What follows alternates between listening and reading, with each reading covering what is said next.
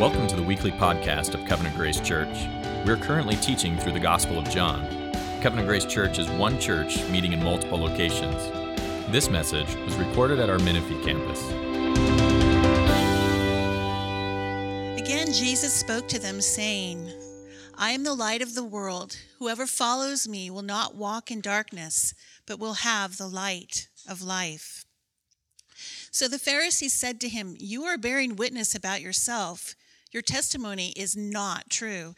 Jesus answered, Even if I do bear witness about myself, my testimony is true. For I know where I came from and where I am going. But you do not know where I come from or where I am going. You judge according to the flesh. I judge no one, yet even if I do judge, my judgment is true. For it is not I alone who judge, but I and the Father who sent me. In your law it is written that the testimony of two people is true. I am the one who bears witness about myself, and the Father who sent me bears witness about me. They said to him, therefore, Where is your Father? Jesus answered, You know neither me nor my Father. If you knew me, you would know my Father also. These words he spoke in the treasury as he taught in the temple, but no one arrested him because his hour had not yet come. So he said to them again, I am going away, and you will seek me, and you will die in your sin. Where I am going, you cannot come. Verse 22, So the Jews said, Will he kill himself, since he says, Where I am going, you cannot come? He said to them, You are from below, I am from above. You are of this world, I am not of this world. I told you that you would die in your sins, for unless you believe that I am he, you will die in your sins. So they said to him, Who are you? Jesus said to them, Just what I have been telling you from the beginning. I have much to say about you and much to judge, but he who sent me is true, and I declare to the world what I have heard from him. They did not understand that he had been speaking to them about the Father. So Jesus said to them, When you have lifted up the Son of Man, then you will know that I am he, and that I do nothing on my own authority, but speak just as the Father taught me. And he who sent me is with me. He has not left me alone, for I always do the things that are pleasing to him. As he was saying these things, many believed in him. Verse 31, So Jesus said to the Jews who had believed him, If you abide in my word, you are truly my disciples, and you will know the truth, and the truth will set you free. They answered him, We are offspring of Abraham and have never been enslaved to anyone. How is it that you say you will become free? Jesus answered them, Truly, truly, I say to you, everyone who practices sin is a slave to sin. The slave does not remain in the house forever. The Son remains forever. So if the Son sets you free, you will be free indeed. The word of the Lord. Hey, really excited. That was great. Thanks for the announcement on children's ministry. You guys may not know this, but everyone here is a volunteer. I don't know if you realize that, including me, volunteer. Kia's a volunteer. People that do worship, lead worship, Chad and Ish and all of them, they're all do it just for free. So does David and Josh. And I was just thinking about that, and I'm like, how cool is this, that God would stir up a group of people to do this, and to want to do it and to do it with such excellence. I mean, it's seriously exciting to me. So we would love for you guys to join us in volunteering in this way or maybe in some other way. It's a great way to get to know people, too. I know I'm continuing to do the announcement now. But it's a great way to get to know people, too, When you're serving together, you get to know each other. Let's pray and we'll get started. Father, we are truly blown away by what you're doing here, what you're creating here in Menifee. And Lord, it's surprising because it's strangely simple, Lord, that as your people gather here by the power of your Spirit, as they're moved by your gospel, Lord, as they love one another, as we open your word, as we pour out ourselves in worship to you, you transform us. And we don't even fully understand how you do these things that you do in our hearts, but we are so thankful, Lord, for the transformations in people's lives in this room. And Lord, we thank you for that. We pray that you would do it yet again this morning, Lord, as we open your word, that you would speak to us, that you would encourage people, that you would convict, that you would heal, that you would cast out fear, that you would give courage, Lord, that you would guide people, that you would flood us with fresh hope, that you would stir us up to love one another, Lord. We pray, Lord, that you would help our joy rise as we see your Son again this morning. We pray you do all this for your glory and your fame. In Jesus' name, amen. So here we are in John 8, and I'm going to start in an awkward way. Public speaking, they always say, like, do something everybody will agree on and that everybody will love, and, you start off with, like, a nice story or something. I want to start off by highlighting the fact that we did not read the beginning part of John 8. Did you notice that? We didn't read the woman caught in adultery. It's the story of how Jesus came to a scene where a woman had been caught in adultery, and there were some religious leaders there that wanted to trap Jesus, and they said, what should we do with her? And then he starts writing in the sand. You remember the story? He starts writing in the sand, and we don't know what he wrote, but he said, whoever is without sin, cast the first stone. You can be the first to throw a rock at her, and they slowly all walked away, right? You remember this story. We didn't read it because, I'm just going to do it like pulling off a Band-Aid, because John didn't write it. John didn't write it, and it doesn't belong in Scripture. How do you feel? I feel like that guy in Princess Bride, right? The torturer. How do you feel now? It's very important that you be honest, You may feel like I just took something away from you, but I think I'm going to give you something better in return. We've known for a long time, Christians have known for a long time that passage should not be a part of Scripture. You can see it in your Bible. It says the earliest manuscripts don't include this. This particular story of Jesus with the woman caught in adultery is not in any of the manuscripts pre-5th century. Okay, so we have all these manuscripts and copies of the Bible, and none of them before the 5th century have it. When we look at, and when they do have it later, they have it in different places. Like it can be here, it could be at the end of John, it pops up in Luke. And so it's obvious that it was a fragment, a story that's been inserted in a bunch of different areas. Also, if you look at the early church fathers when they taught, when they commented, and they taught expositionally, most of them, straight through books of the Bible, and they went straight through and didn't mention it. So it's an indication that it wasn't in their Bibles, it wasn't in their manuscripts. And I think this serves as a really good opportunity, guys, just to talk real briefly about how we got our Bibles. And so I have a whiteboard here. Look at that. That's surprising. Whiteboard here, and I'm going to draw you a very awesome diagram, which is, here's John, okay? Here's the gospel author John, and he's writing the Gospel of John here. Maybe this is in 85 AD or 90 or something like that, right? And he writes that, down, writes this gospel that we have, and it gets sent right to a church, right? To a gathering of people. They'd be gathered in a home right here. And then what would happen with this letter that he wrote is it would get copied. It would get copied and sent out to other churches because everybody wants a copy of this, right? And so you'd have copies made. And then from there, you know what happens. There's more copies, right? And copies of copies. And then some of these older ones, get copied way down the line because they last a long time, okay?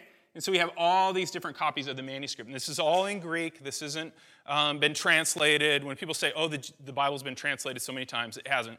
It's got translated once, from Greek to English in the New Testament, or from Hebrew to English or whatever language in the Old Testament. And so when we look at this, when we look at the copies that are kind of pre-5th century, these ones, some of the best ones, some of the earliest ones, do not have this particular story. They don't have the story of the woman caught in adultery. And that's how we know that at some point after the 5th century it got inserted. Now, just because it isn't written by John and it isn't technically a part of Scripture doesn't mean it didn't happen. Okay? This could very well be some oral tradition about something Jesus did. When we read it, we go, yeah, Jesus would do that. Like, it's a story that you go, like, that sounds like Jesus. That sounds like something he would do. And I think that's probably why people have hanged on to it for so long.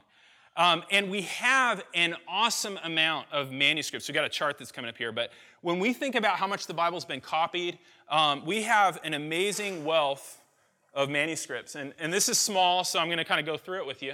But if you look at other ancient, shouldn't touch that. If you look at other ancient documents, and this is blocking your view, sorry. Move this over here. When you look at other ancient documents, like you have Homer's Iliad here. It was written about 800 BC. And we look at how many early copies we have. We have about 643 of them, of these copies of copies. With the Bible, with the New Testament, Our earliest ones are 114. There's a fragment. It's called P52, and it's a little piece actually of John that we have. So it would be maybe even a copy of the original writing of John, which would be awesome to have. You know, if you have the money, you could get yourself one. Probably not.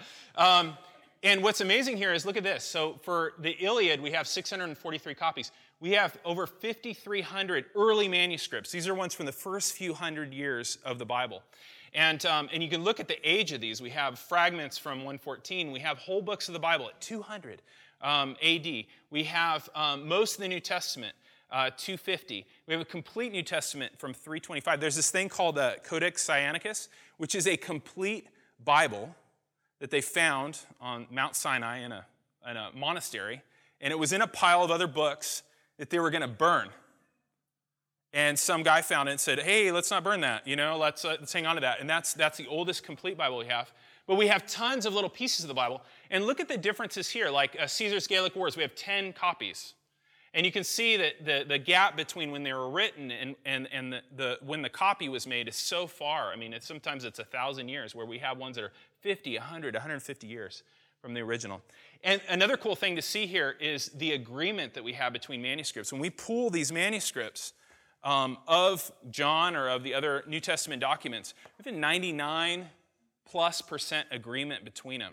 And there's this science where you take all these manuscripts and you look through them. It's called textual criticism. And you look through and you decide what is the most likely reading. When there are variants, you can tell there's a process, there's an academic discipline to decide which reading is the most likely. And these are over small things, spellings, synonym type words, things like that. So you guys, you can have a huge, huge degree of confidence in your Bible. And it's funny, with this particular part, I had a skeptic friend of mine who sent me an email last year. And he sends me this email of an article that says, hey, that the story of the woman caught in adultery, probably really isn't a part of Scripture. It probably wasn't written by John. It was kind of this gotcha. Hey, I found this out. You know what I did? I took a picture of the note in my Bible. And I said, yeah, all Bibles say that. And he was like, oh. So none of this has been hidden from you, okay? In any case where we have a reading that is unlikely to be in there will be a note about it. Nothing's been hidden from you. It's all stuff that you can get and look at.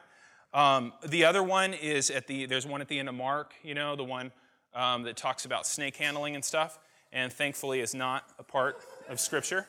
But guys, with this one, I mean, just so you can see, it is not there's no bias here at work of why we would not say that this is a part of Scripture, this part with this story, because it's not like we don't like this story. We love this story. Everybody loves this story. It's sad that it's not really written by John, actually. But because of the data, we have to say this isn't a part of Scripture. Is it important? Yes. Is it probably something he did? Probably is. But it's not something that's should be included in Scripture. And some of your Bibles will even have it like in a really small font, so you have to work really hard to see it. Some will put it down at the bottom. Some will put big brackets. Some put big alarms around it, But you can know that that's what's going on. This might actually also kind of lead you to a question of why are certain books even in the New Testament? You guys might have wondered this. Some people are talking about things like the Gospel of Thomas and the Gospel of Judas and the Gospel of Mary and things like that. Why don't we have those included? And there's a really good answer to that. The answer is that all the books of the New Testament were written either by apostles or close associates of the apostles. And so they had to be written in the first century. And so when you see things like the Gospel of Thomas, that was something that wasn't written by Thomas. We know that because it was written well into the second century. Thomas would be dead. And it's not a good start if you have a book of the Bible that wasn't written by who it says it is. I'm starting off with lying right off the bat. So, and why did they do that? Why do you guys think they would call, like, somebody writing in the second century would say, hey, this is written by Thomas? Gospel of Steve won't gain traction. Gospel of Steve and the Gospel of Frank do not gain traction. But if you hear a Gospel of Thomas, you go, ooh. Or a Gospel of Judas, you go, oh, right? And this happens every Easter where people bring these up. If you want to read those, there's these books like Bart Ehrman's book here, The Lost Scriptures, books that did not make it in the New Testament. I love the title, Lost Scriptures. And I'm like, ooh, we found it. Here they are. So they're not lost. They're in this book. And you could read these. And these would have been written in 2nd and 3rd century by what's called Gnostics. and they would have written their own versions of Jesus' life, Jesus' childhood, things like that, and stamped biblical names on them so that you'd want to read them. And even Bart Ehrman, who's a real proponent of these, says in the beginning, in the intro here, that these were not written by the people they say they were. And they were written much later. So there's no debate on that. There's no, like, Christians believe that Gospel of Thomas was written 2nd century or later, and everybody else believes it was 1st century. There's nothing like that. We all agree they were written later. Is that fun? Did I give you something else in return? Okay, good. And the reason I want to bring this up, guys, a couple of reasons I want to bring this up. Actually, one last thing I want to tell you. How many 1st century documents do we have about Jesus that claim to be written from one of the apostles or something, do we have that we have not included in the Bible? Do you know how many? 0. We actually have no other 1st century documents that even claim to be written by apostles or anything that have not been included in Scripture. It's really slam dunk. It's not like, why did people decide this? And there's a bunch of criteria of why we decide something should be canon or not, but that 1st century test just takes care of it right off the bat. So the reason why I bring this up, guys, is because 2 things. I want to show you that you can have real trust in your New Testament, and if you guys want to talk about it more, or you'd like, that diagram to where you could actually read it, we can send that to you. But I also wanted to bring it up because that sets the stage for where Jesus is speaking here. Jesus is still talking in verse 12 during the Feast of Tabernacles. And this is really important because if you insert this other story, then it's a whole nother day. But this was the same day of the water pouring rite that we talked about last week. And remember, the Feast of Tabernacles was this yearly feast where the Jews would get together and remember that their ancestors were led in the wilderness for 40 years. That after they were freed from Egypt, they wandered around until they got to the Promised Land for 40 years, and they had no permanent home. And remember, it's called the Feast of Tabernacles or Booths because they would live in little shelters. They would camp for a full week. And they would remember how God had led them by a pillar of fire and a pillar of smoke, and how he fed them manna and provided them water from a rock. And so in this context is when Jesus is speaking in verse 12. And just to give you a little bit more background before I read it, not only was that water pouring rite that I talked about last week, but they had this lighting ceremony. And so to remember how God had led them by a pillar of fire at night, they lit these 4 huge lamps in the temple court. This was on the last day as well. They lit these huge lamps, and then they had the Levitical choir and orchestra play music, and they would dance all night, and they would sing, and they would have torches in their hands, and they would just remember, God's the one that gives light. God's the one that gives us direction. We need to follow his light to be safe. It was this wonderful glow, literally, in Jerusalem on that night. And it was during this time that Jesus says the words in verse 12. Have you guys ever been in the desert at night? It's dark, right? If there's not a full moon, it's super dark. Just think about the people and what that was like as they were traveling to the Promised Land at night. There's a whole bunch of people. They're out in the middle of nowhere. And you could be afraid and you could not know where to go and things like that. But what God provided for them at night was this huge pillar of fire. And it acted as this amazing kind of GPS that they could trace them around. We did college ministry for like 10 years, and one of the things we do when we did our retreat in Anza-Borrego is we do capture the flag at night, which was a really bad idea, but we kept doing it. And there's this thing called jumping cholla, which is a cactus that will like almost jump onto you, and we had a lot of that. And so you can just imagine at night having this kind of guidance, having the glory and the presence of God. I was also thinking about it this way. Not only did it show them the way to go, but it also reminded them of God's presence. You guys remember when you were kids and you had nightlight? Maybe it was a Power Ranger nightlight or whatever you had. They had that nightlight, and you remember that gave you real security, right? It made you feel comfortable, that you weren't alone, that you kind of knew your surroundings. The Israelites, as they were in the wilderness, had the best nightlight ever. Can you imagine being camped in the desert at night and having this pillar of blazing fire that's actually the glory of God with you? They never had to feel like they were alone. They never had to fear that they were lost. They always had God's presence. And it's in this context, guys, that Jesus stands up amongst this whole celebration and says, I'm the light of the world. Isn't that awesome? Whoever follows me will not walk in darkness, but will have the light of life. Jesus is saying he is the true pillar of fire. He is the true glory of God. He is the one that directs his people in the wilderness so that they don't stumble, so that they don't get lost. But how does Jesus practically do that? And we're going to look at verse 31 to see that. How does Jesus practically lead us? Like that pillar of fire led the Israelites in the darkness. How does he practically lead us today? And you look at verse 31. Jesus says, "So Jesus said to the Jews who believed in him, 'If you abide in my word, you are truly my disciples, and you will know the truth, and the truth will set you free.'" We receive guidance from Jesus, the light of the world, as we abide in his word. And this word abide is really interesting. We don't normally use it, except in one situation you're probably already distracted by.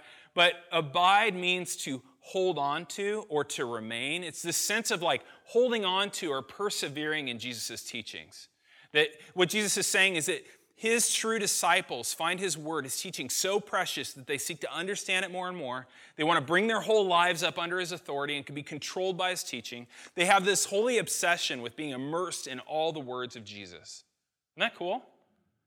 And Jesus is saying this because he knows about his audience. It says here that he said it to the Jews who believed in him.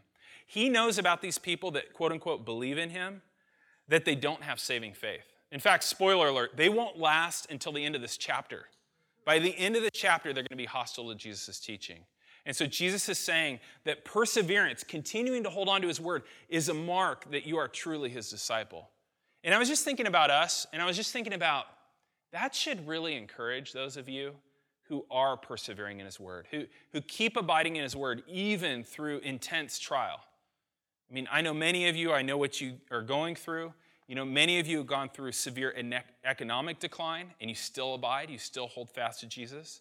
Some of you are dealing with severe issues of failing health, and you still abide, you still persevere in Jesus. Some of you have like bitter conflicts in your relationships that are out of your control, and you still hold fast to Jesus' teaching. Some of you guys have deep doubts. Remember back to chapter 6 when Jesus teaches about eat my flesh, drink my blood, and most of the crowd, most of the disciples are like, we're out of here, this is weird. Some of you have deep concerns about things Jesus has taught. Some of you have deep concerns about how the world is and how it fits together with Christianity. And yet you're not like the crowd. You're like Peter. Do you remember what Jesus said to Peter? He said, do you want to go away too? And what did Peter say? He said, you have the words of eternal life. Where am I going to go? Some of you are like that, you know?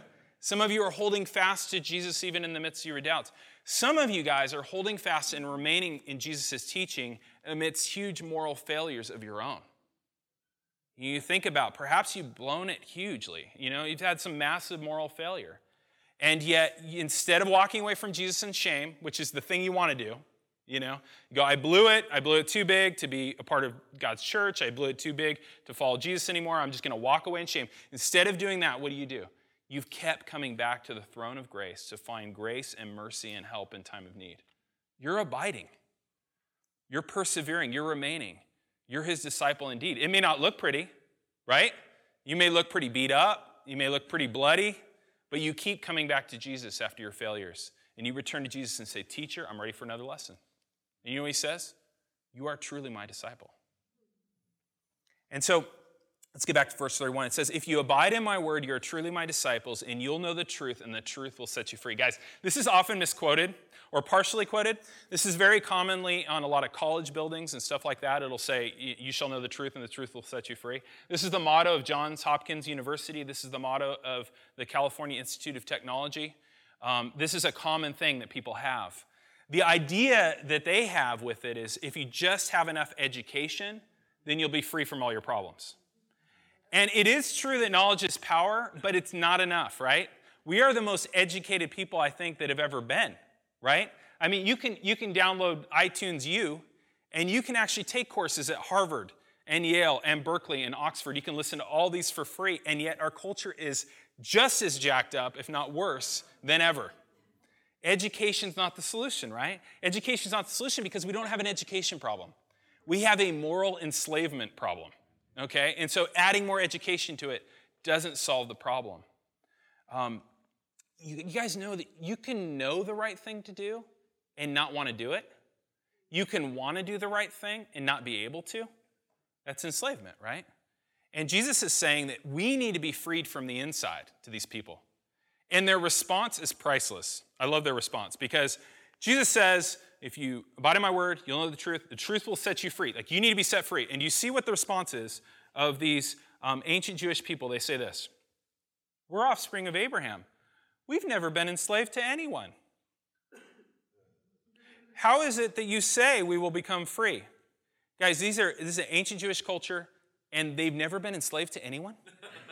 You know, I mean, they're at the Feast of Tabernacles, which is about how they were enslaved to Egypt, and they got freed. Like, we've never been enslaved to anyone. And they go, oh, okay, yeah, there was the Egypt thing, but that was a long time ago. You say, yeah, but there was the Assyrian thing. There was the Syrian thing. There was that Babylonian time of captivity. The Greeks took you guys over, right? And then right now, the Romans have you, okay? I mean, here they are, this ancient Jewish culture, they prided themselves that they were free, and yet they were blind to their enslavement. And I'm thinking, how about us? How about our country, the United States of America? I mean, just to say it, you feel good. I mean, I love our country. I get choked up with patriotic songs and stuff. We pride ourselves, guys, though, on freedom, that we are built on this unalienable right, of liberty, and yet we are just as blind to our enslavements, aren't we? And the reason why this is important to realize is because Jesus has come to be the better Moses, okay? Here they are at the Feast of Tabernacles, and Jesus is saying, I am the better Moses. I'm the one that's come to lead you out of bondage to sin and bring you to the ultimate promised land. But you know, guys, you won't want a liberator unless you know you're enslaved, right? You won't want a liberator unless you know you're enslaved. Look at verse 34. Jesus explains it to him. He says, truly, truly, I say to you, he's patient with him, everyone who commits sin is a slave to sin. And the sense here of committing sin is not the occasional act of sin, but remaining in a particular sin. The sense here is of habitual sin, of practicing a particular sin. And I just ask you guys, do you find yourself returning again and again to the same old sin, unable to break free? That's not freedom, you know? That's slavery. And guys, human beings were not meant to live like slaves. We weren't made for that. And just, you know, guys, just like physical slaves can start to think slavery is normal, we can start to think that spiritual slavery is normal, but it's not. And in our culture, guys, we believe this certain freedom myth. I was thinking about it this week. We believe this myth that we can somehow reject God as our master and yet be our own masters. So we have this idea that, like, I can reject God as master and I can be my own master. And that's what our culture is about, right? I'm going to be my own master. I'm going to be my own Lord. That somehow I can live without God as a master and yet remain free from enslavement to other masters. But guys, your heart wasn't made like that. You guys realize that every one of our hearts was made with a throne inside of it? We all have a tiny throne inside of our hearts. And God designed us that way so that we'd be captivated and serve Him. And when we boot Him out of that throne has to be filled with someone or something. It doesn't remain empty, and you can't sit on it. Okay? When we refuse to be captivated by God and serve Him, we just end up serving someone else or something else. Okay? Something else will take that throne. Bob Dylan. Enter Bob Dylan. Bob Dylan's song. This is great. Listen to these lyrics of Bob Dylan. You're going to have to serve somebody. Yes, indeed, you're going to have to serve somebody. It may be the devil or it may be the Lord, but you're going to serve somebody. You might be a rock and roll addict prancing on a stage. You might have money and drugs at your command, women in a cage. You may be a businessman or some high-degree thief. They may call you doctor. They may call you chief, but you're going to have to serve somebody. Yes, indeed, you're going to serve somebody. It may be the devil or it may be the Lord, but you're going to serve somebody. Isn't that true? And in our culture, the masters that take that throne will be things like money, right? Or security, the security that brings. Or a big one in California, body image. Or pleasure. Or a big one in our culture, the approval of others. Or maybe substances to medicate. Or lust and pornography could take that seat. Or the success of your kids. Really feel that one. The success of your kids.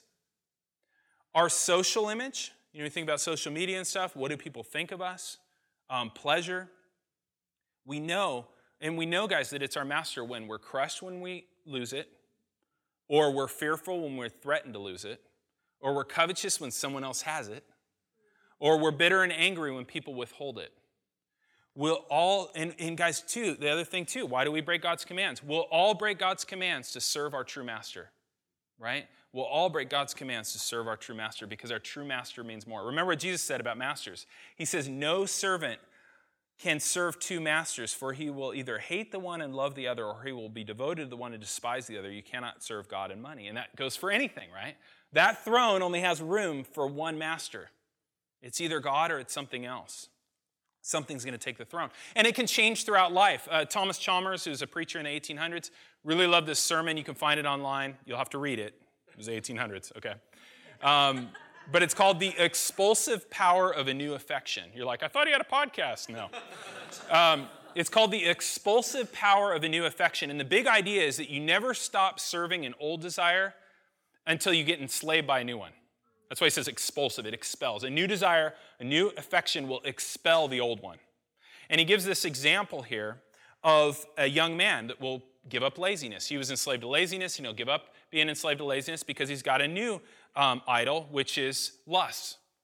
Following girls around, stuff takes some energy. So he stops being a slave to laziness. He starts being a slave to lust. And then he gets a little bit older, and he goes, I got to stop the partying stuff. So he stops being enslaved to lust. He starts being enslaved to money, right? And he takes that over. And, people in his life might think, oh, well, this is an improvement. It's not. It's another master. And then later in his life, he'll start to think about, am I really leaving a legacy? Am I doing anything important in my town? And he'll give up his master of wealth, and he'll take on slavery to power. And we see this throughout life. The throne of our hearts must always be occupied. And we just get passed from slave master to slave master, just like the history of Israel.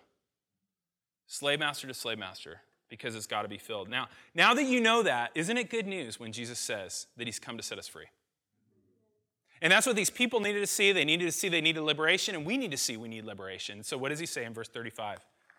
Jesus has come to set us free, and he says, the slave does not remain in the house forever. The Son remains forever. If the Son sets you free, you'll be free indeed. In this ancient Hebrew culture, there were both sons and slaves in houses. And slavery wasn't permanent, which is interesting. I was reading about this week. But it was, you'd be a slave for 6 years. And on the 7th year at the latest, you get set free. So you weren't a permanent part of the house. You didn't have any right or claim to the house. Your time there was limited. But the son stayed in the house forever, right? The son would inherit the house. It's his house. Jesus is saying here that there's really only two kinds of people that have been born into this world. There's slaves to sin and him. So he's got his own category, right? There's only two kinds of people that have been born in this world. Slaves to sin and me, is what he's saying. And this whole world, guys, is God's house, right? And we here, as slaves of sin, are temporary occupants. Temporary occupants. The slave does not remain forever. There are people, there are fallen angels that populate this world in rebellion to God. And in Revelation 19 and 22, it says that one day God's going to clean house, right? He's going to clean house. He's going to bring his full kingdom here, and he's going to remove all slaves to sin. We don't have any right or claim to stay here. It's his house, and we've been living against him the whole time. It makes sense that he would remove us. And we don't know how many years we have. It's not like the 6th year, We don't know. But only Jesus, it says in this passage, is the Son, and the house belongs to him. Only Jesus the Son belongs in the house forever. And only he has the authority over the house, and only he has the power to free us, right? And he's saying the Son of Man will set you free. And but setting us free cost him dearly, didn't it? Jesus lived a life of complete freedom from slavery to sin, and then at the end of his life, he was betrayed and sold by his enemies. Remember that? Do you remember how much they sold him for? 30 pieces of silver. You know how much that is? Price of a slave. He was sold for the price of a common slave. On the cross, Jesus Christ, the true Son, was cast out of the Father's house like a slave so that we who have lived as slaves to sin could be welcomed home as sons and daughters. Isn't that awesome? On the cross, Jesus Christ, the true Son, was cast out of the Father's house like a slave so that we who have lived as slaves to sin could be welcomed home as sons and daughters. And just like in ancient times, you'd have a slave market, and you could see a slave in the slave market, and you could buy that person, you could set him free. Jesus came and he did that, but he did it at the price of his blood. Look at 1 Peter 1:18. Peter says, knowing that you are ransomed or bought out from the futile ways inherited from your forefathers, not with perishable things such as silver or gold, but with the precious blood of Christ, like a lamb without blemish or spot. The price he paid was his blood. I love that verse because there's one part in here where he says you were ransomed out of the futile ways inherited from your forefathers. Have you guys ever thought, the reason why I'm in this sin, the reason why I remain in this is because this is just the way my family is. This is what I got from my dad. This is what I got from my mom. This is my whole family. If I look through my family history, I just see a tree of dysfunction, bad marriages, addictions, abuses, and things like that. And you just think, this is just how I'm going to be. It's not how you're going to be if Jesus sets you free. Take a look at it. He says, he has ransomed you out of the futile ways inherited from your forefathers. You can live differently. You have a different life. He sets you free. He sets you free, not with silver or gold, but his precious blood. So for those of you who trust in him, trust in this sinless life he lived, in this death, and this price that he paid, you do not have to be enslaved to any particular sin. You just realize that? That's seldom said. Maybe it sounds like too big of a problem. I'm not saying you're going to be sinless. I'm not saying you're not going to sin. But Jesus' promise, if you read Romans 6, that would be a good place for you to read this afternoon, is that you do not have to be enslaved to any particular sin. There doesn't have to be any particular sin that has the power over you anymore. And what we're talking about is habitual sin. Jesus will free his disciples from any habitual sin. Look at Galatians 4:7. He says, so now you are no longer slaves but sons and daughters, and if sons, then heirs through God. Good news. You get to stay in the house, and for us as a community, we get to learn how to live as those who are sons and daughters, not slaves. And that takes some time. It takes a while before you stop thinking like a slave. It's part of the reason probably that God marched them around for so long in the wilderness, is they needed to stop thinking like slaves. It takes a while. And now you may be thinking from this, hey, I'm a Christian and I don't feel all that free. I kind of feel enslaved actually. How can I move forward? How can I, start walking in freedom? The freedom Jesus paid for. And I want to just say to you, that's what discipleship's all about, guys. When we think about discipleship is learning how to walk in the freedom Jesus already bought you at the cross. And if you guys know me or you know us, you know that this is super important to us. Super important that God's people, you guys, would learn how to walk in the freedom Jesus bought you.